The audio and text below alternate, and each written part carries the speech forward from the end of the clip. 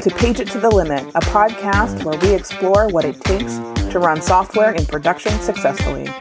We cover leading practices used in the software industry to improve both system reliability and the lives of the people supporting those systems. I'm your host, Mandy Walls. Find me at LNXCHK on Twitter. Hi, welcome to Pages to the Limit. Today we're going to talk about incident communications. Sharing updates with your team, your management, and your customers is an important part of managing an incident. I'm Mandy Walls. We're joined today by Alina Anderson from Smartsheet. Alina is a Senior Technical Program Manager for Observability Engineering at Smartsheet. Welcome to the show, Alina. Hi, Mandy. I'm super excited to be here. Awesome. So we're recording live in our booth at PagerDuty Summit. We're going to talk a bit about Alina's session at Summit and some other things. So to get us started, how would you describe incident communications for anyone sort of new to it or doesn't really know exactly what it means? So the way I think about incident communications is essentially getting the right context to the right people at the right time. So often we're hyper-focused on solving the technical problem, but the team responsible for telling customers the issue's resolved didn't get the memo. And so they're just kind of waiting, and ultimately the customer suffers. Yeah, definitely. How did you get started? How did this get onto your radar? Our organization at Smartsheet, we've scaled rapidly. We're a hyper-growth company. Our technical response did not keep pace with that organizational scale. And last year, we had a major outage, and this really broke open the gaps across the company in where we didn't have process in place. We didn't have the communication infrastructure in place for the entire organization to react to a major incident like that. And as you're thinking about those kinds of incidents and the way those things happen, sort of at what point did you start thinking about the actual communications part? Was that part from the very beginning? Is it maybe the reason to look at it in the first place? Any response to any incident is communication to your customers. You are making a choice on how you're communicating to your customers, regardless of what processes you have in place or don't have in place. So the lack of an external update to customer about service status, because maybe you don't have a team where that's their job, is communication.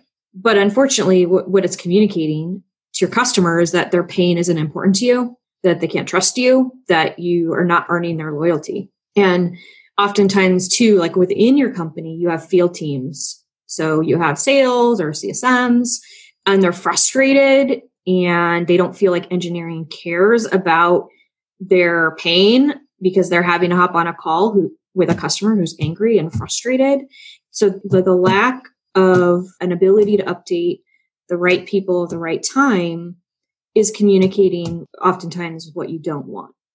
So it's really about pivoting that to create intentional and proactive communication channels that are communicating the message that you want, which for all of us, I think I've heard a lot of different themes at Summit this week around trust and loyalty. And, now we're in this 24/7. Everyone's depending on their SaaS tools.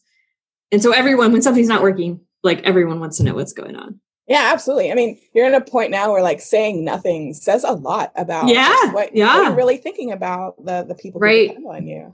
So. Yeah. And so I guess for me, it's not, now I'm going to create this communication process. It's no, you're already communicating, but it's figuring out a way to more effectively communicate and land the message that you want. It sounds like you went through this whole process sort of in a combined way with your new incident response and all these kinds of things. How has sort of improving your communications, has it helped you improve your overall response process and all the other things that you're sort of thinking about with that? Yeah. In my experience, Smartsheet has really great culture, and I love the people that I work with. And so often you have a group of really well-intentioned folks. They're working their tails off on their task, and we overlook the bigger picture, which is how information travels throughout the organization, how, information has to go from one team to another for the other team to do their job.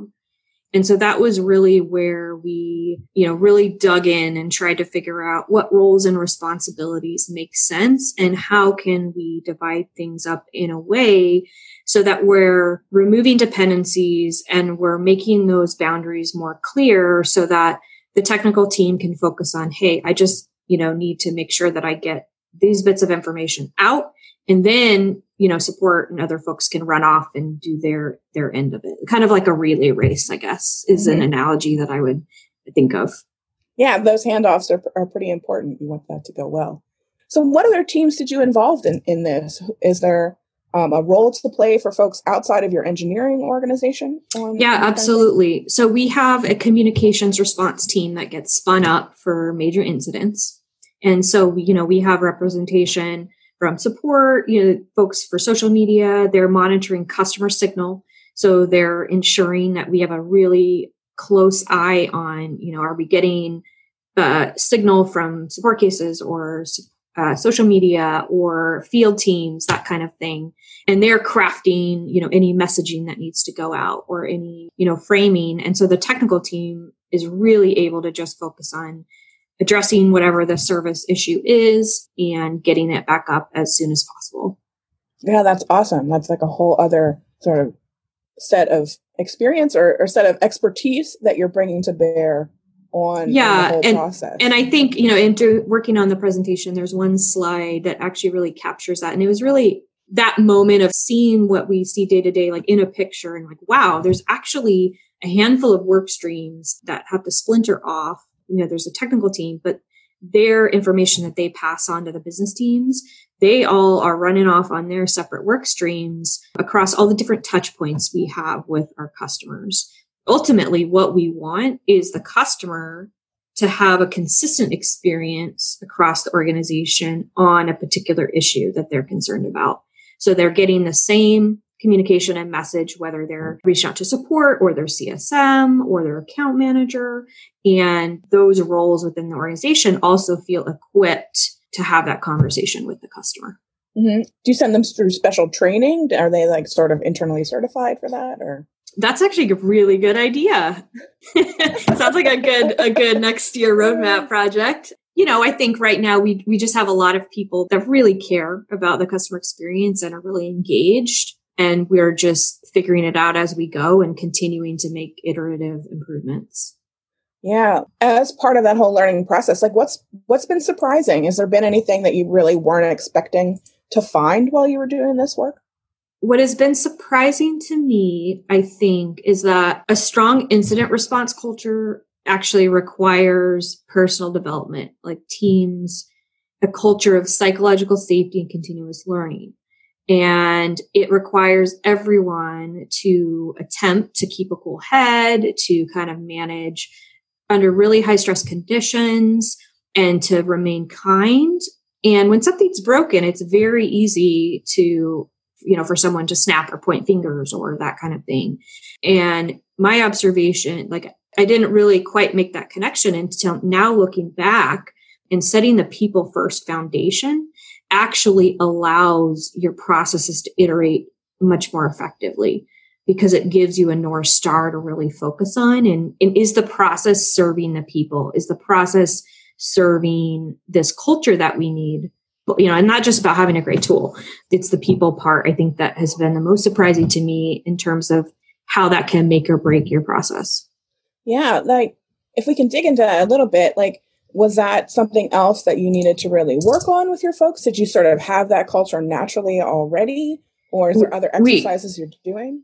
Yeah, Smartsheet already had we've won Best Place to Work a bunch of times in Washington. And we already had this starting foundation. The challenge has been maintaining that as we grow, going from 100 engineers to now, almost 400 across the globe. And so how do you maintain that culture and how do you keep that blameless PIR practice going? And as you grow, it requires a little bit more formalization and training, and you can't quite rely on, that small group of people that are just all on the same page. You have to translate it through the organization a little bit more intentionally.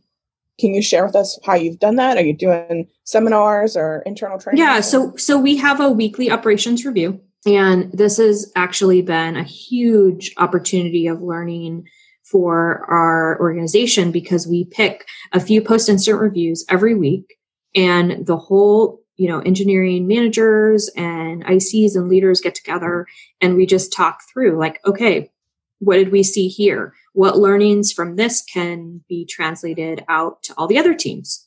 And so it's a culture of learning around, okay, what did we learn here? And if there, as everyone often knows, sometimes there's a human error that causes an issue. And the dialogue is not, oh my gosh, how could that person possibly have made a mistake? But it's where in the system are we allowing human error to impact our customers and how do we remove it? Keeping the focus there really enables, I think, people to feel free to be honest and be transparent around where the gaps are and not try to, hide or cover anything. Like we talk a lot about this with the blameless postmortems work that we do, some of the workshops and the ops guide around that stuff.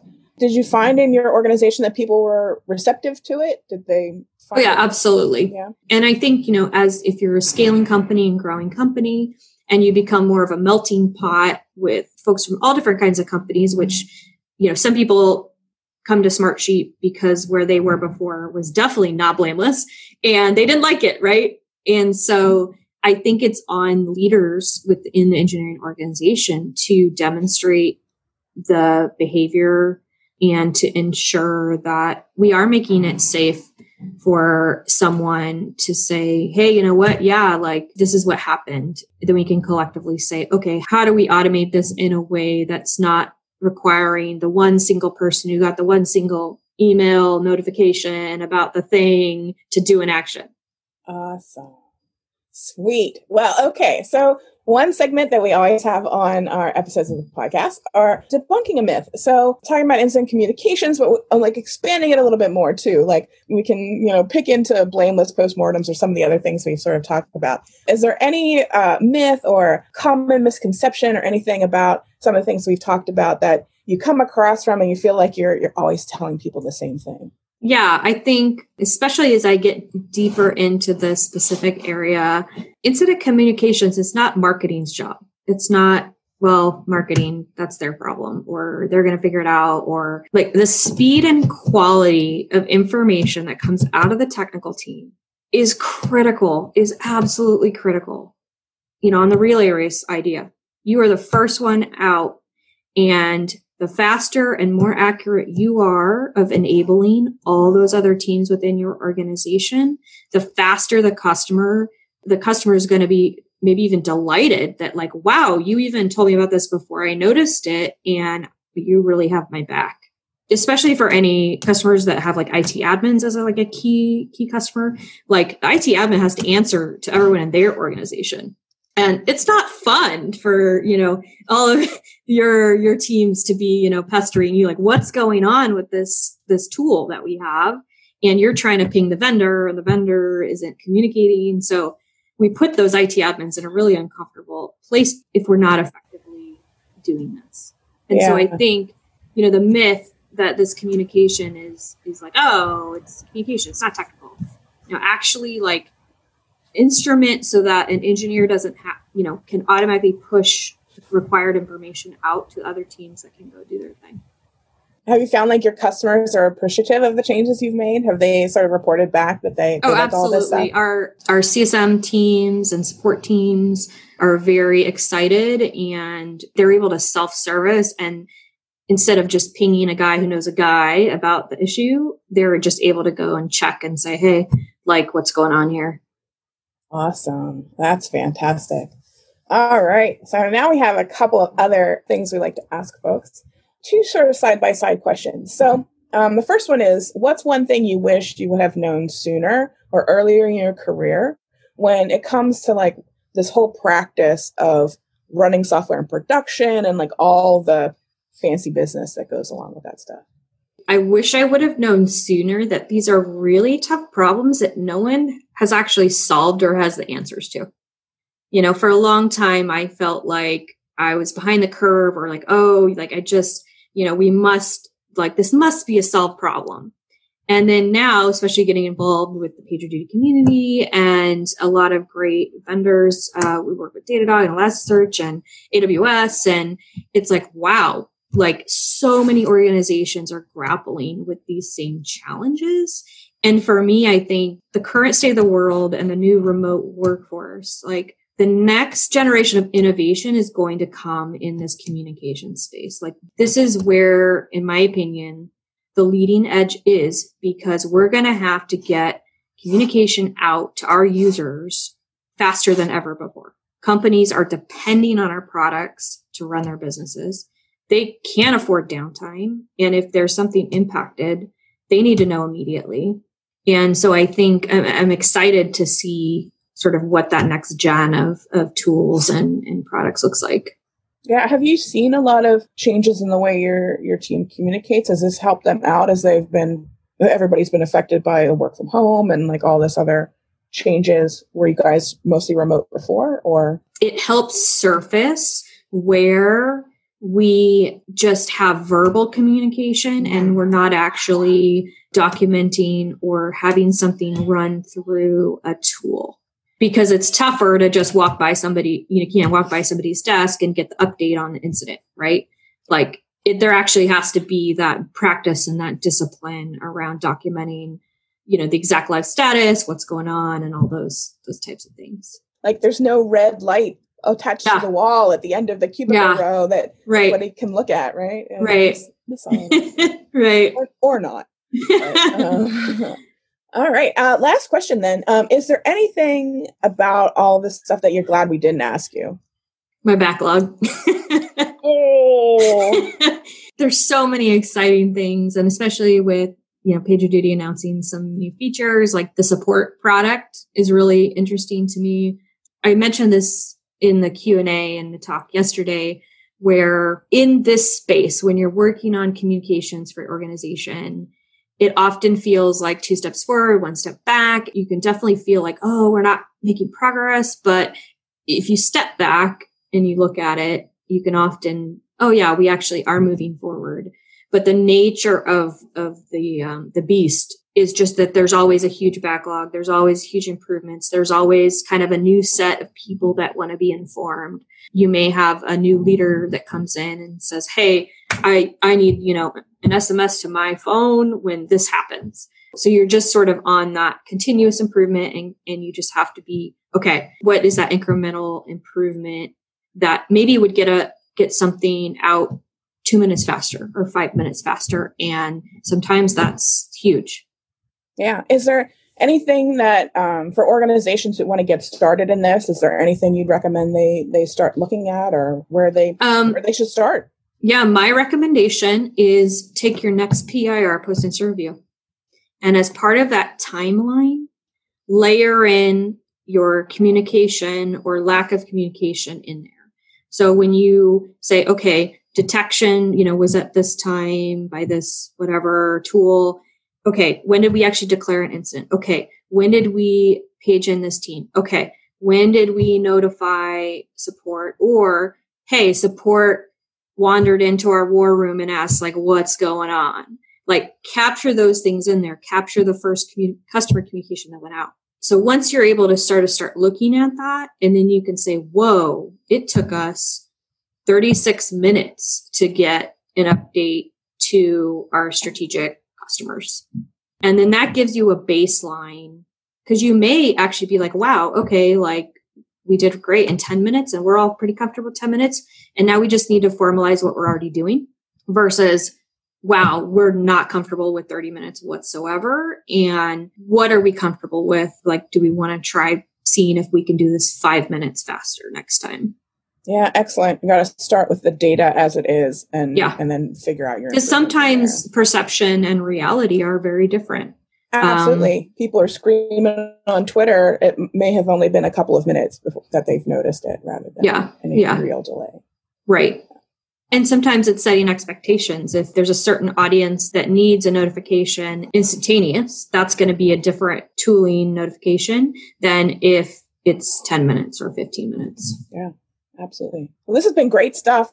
We're at the end of our time. For folks listening to our podcast here, Alina's session, Incident Communications Made Easy from PagerDuty Summit, is going to be available on demand. Check out the summit.pagerduty.com website for that. And eventually those things will move to YouTube, depending on when you're listening to this. But thanks for joining us. Thank you, Alina, for coming. Thanks, Mandy. It's super fun. Great. I could talk about this stuff all day. I love it. Love it. Absolutely amazing. So thanks, everybody, for tuning in. This is Mandy Walls wishing you an uneventful day. That does it for another installment of Page It to the Limit. We'd like to thank our sponsor, PagerDuty, for making this podcast possible. Remember to subscribe to this podcast if you like what you've heard. You can find our show notes at pageittothelimit.com, and you can reach us on Twitter at pageittothelimit using the number 2. That's Page It to the Limit. Let us know what you think of the show. Thank you so much for joining us, and remember, uneventful days are beautiful days.